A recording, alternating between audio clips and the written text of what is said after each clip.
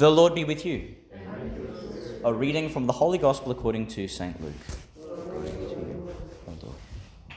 Two of the disciples of Jesus were on their way to a village called Emmaus, 7 miles from Jerusalem, and they were talking together about all that had happened. Now, as they talked this over, Jesus himself came up and walked by their side, but something prevented them from recognizing him. He said to them, "What matters are you discussing as you walk along?" They stopped short, their faces downcast. Then one of them, called Cleopas, answered him, "You must be the only person staying in Jerusalem who does not know the things that have been happening there these past few days." "What things?" he asked. "All about Jesus of Nazareth," they answered, "who proved he was a great prophet by the things he said and did in the sight of God and of the whole people, and how our chief priests and our leaders handed him over to be sentenced to death and had him crucified. Our own hope had been that he would be the one to set Israel free." Then he said to them, "You foolish men, so slow to believe the full message of the prophets. Was it not ordained that the Christ should suffer and so enter into his glory?" Then, starting with Moses and going through all the prophets, he explained to them the passages throughout the scriptures that were about himself. When they drew near to the village to which they were going, he made as if to go on, but they pressed him to stay. "It is nearly evening," they said, "and the day is almost over." So he went in to stay with them. Now while he was with them at the table, he took the bread and said the blessing. Then he broke it and handed it to them, and their eyes were opened, and they recognized him. But he had vanished from their sight.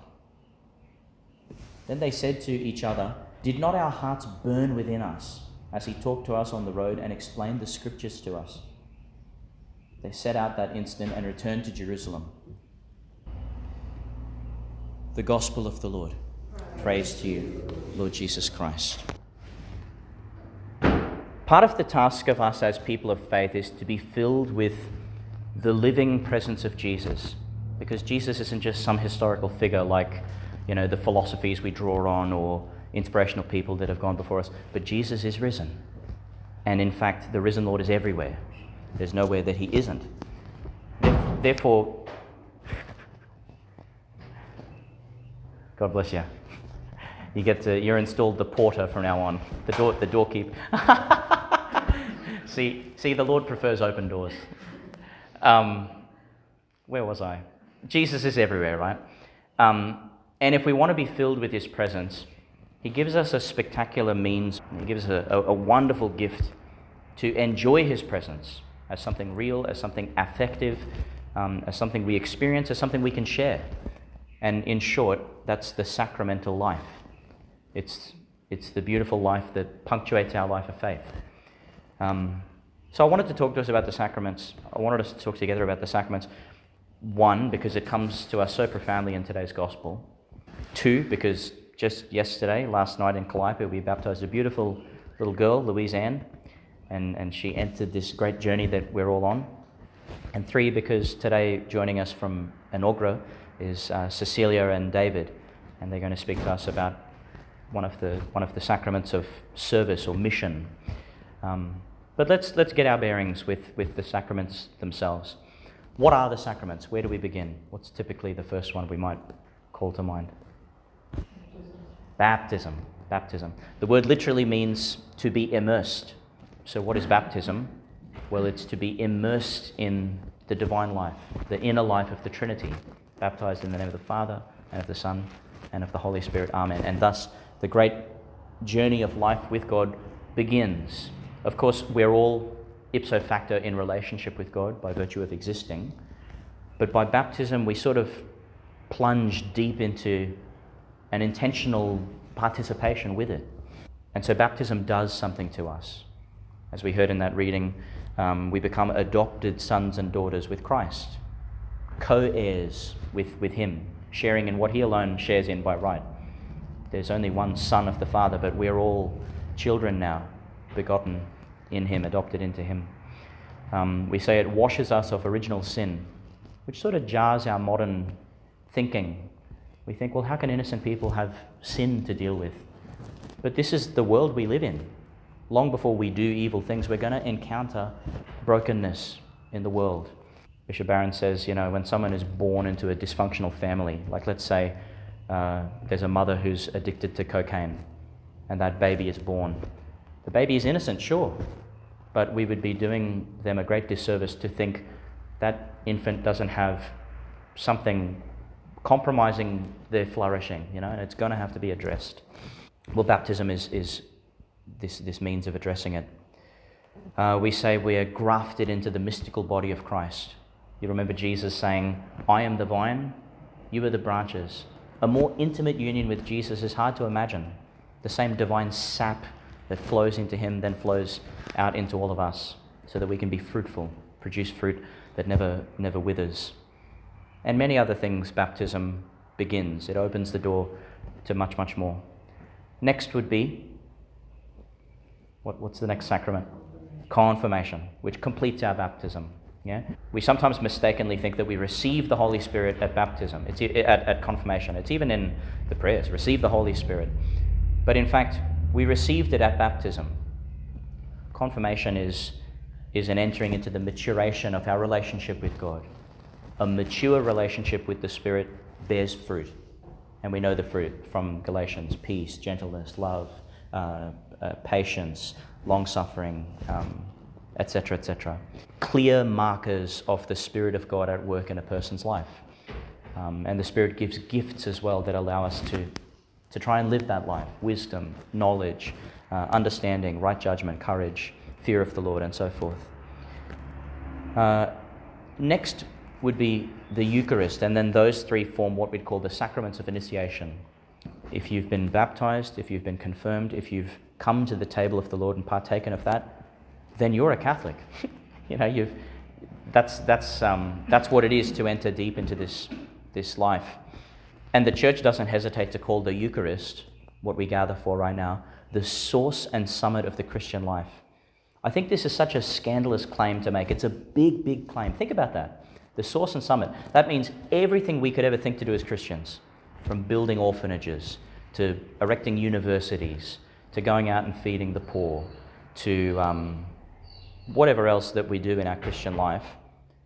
The Church makes this kind of outrageous claim that the Eucharist is the source of that. It all streams from there, and then it all returns back to the bread on the altar. It must be something more than just a little 2-gram wafer of flour and water. It is in fact the Lord himself, nourishing the world, entering into a broken world, breaking himself in the process, and then gathering us up again. It's wonderful. All of this, we have some fancy words for it. We might call it theosis or deification, which means being drawn so into the life of God that we become like him. We start to radiate the very presence of the divine in our humble, states. And I have to say, I find this such an ironic fact in the Catholic life, because think back to Genesis. What was it that threw humanity out of relationship with God in the first place? Trying to be like God. It's ironic, isn't it? It's like there was something right, but there was something wrong. Are we to share in the divine life? Are we to be, in fact, like God, with God? Yes. But that's the crux. It's always with him, through him, in him, as we say in our prayers. We can never, ever become anything like God apart from him, or over and against him, or in disobedience to him, etc., etc. Every attempt to sort of find my own way to godliness is going to fall infinitely short. It's going to dissatisfy. It's going to be a sort of horrible tragedy for me and the world to see. But no, God calls us to this, theosis, deification, being made like him. Next we'd have the sacraments of healing, and that would be reconciliation and anointing of the sick. And actually, the Mass itself is one of those sacraments of healing. Embedded in the Mass are penitential acts and stuff where we come as sinners in need of healing. So unless there's something very heavy on our conscience, the Mass itself is redeeming us, is drawing us back into communion when we've maybe fallen a little bit short, as we do from time to time. And then finally we have the sacraments of mission or service, the vocations that God's calling us to. Married life, religious life, the priestly vocation, and what we sometimes call single generous life in Christ.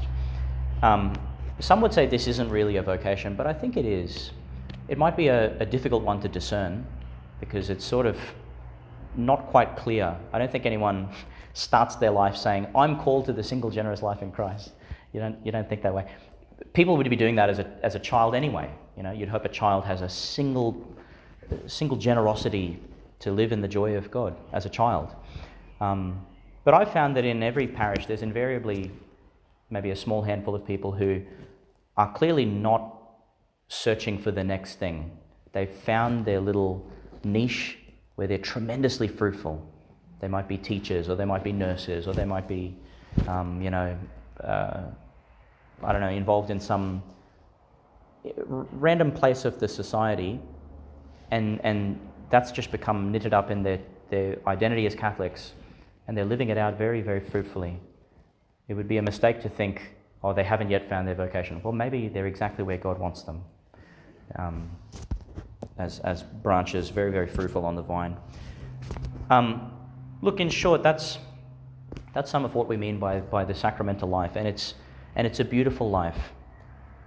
The sacraments, to use that Augustinian phrase, are an outward sign of an inward grace. Sometimes I think, certainly the outside world, but maybe even us Catholics at times, we look at the rituals, we look at the symbols, we look at all the rubrics and all the paraphernalia, and we think, this is all just complicated, ritual stuff that we don't need. And you might say, well, in a sense, sure, you can empathize with that thought, because we need the Lord. But it would be a mistake to set one against the other, because in fact, who is the living water who baptizes us into himself? Who is the oil of gladness, the oil of salvation that chrismates us, embalms us in that wonderful, aromatic, joyous, vivacious presence? Who is the living bread come down from heaven, who nourishes not just our stomachs, but our very being, sustains us eternally? Who is to be glimpsed in the love shared between spouses as they walk life's journeys, sorrows, joys, triumphs, failures? Who's to be heard, hopefully, in my silly words while I'm preaching the gospel to you? Not me. Please never ever subscribe to the magisterium of Ashwin. We'll all go off the cliff very quick. It's the Lord. It's the Lord in our midst. Today challenges us, I think, to see the Lord, to have our hearts burn again. In the breaking of the bread, we see him.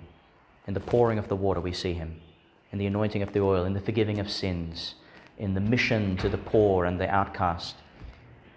The Lord is with us, because he promised, and his promises are sure, behold, I am with you even to the end of the age.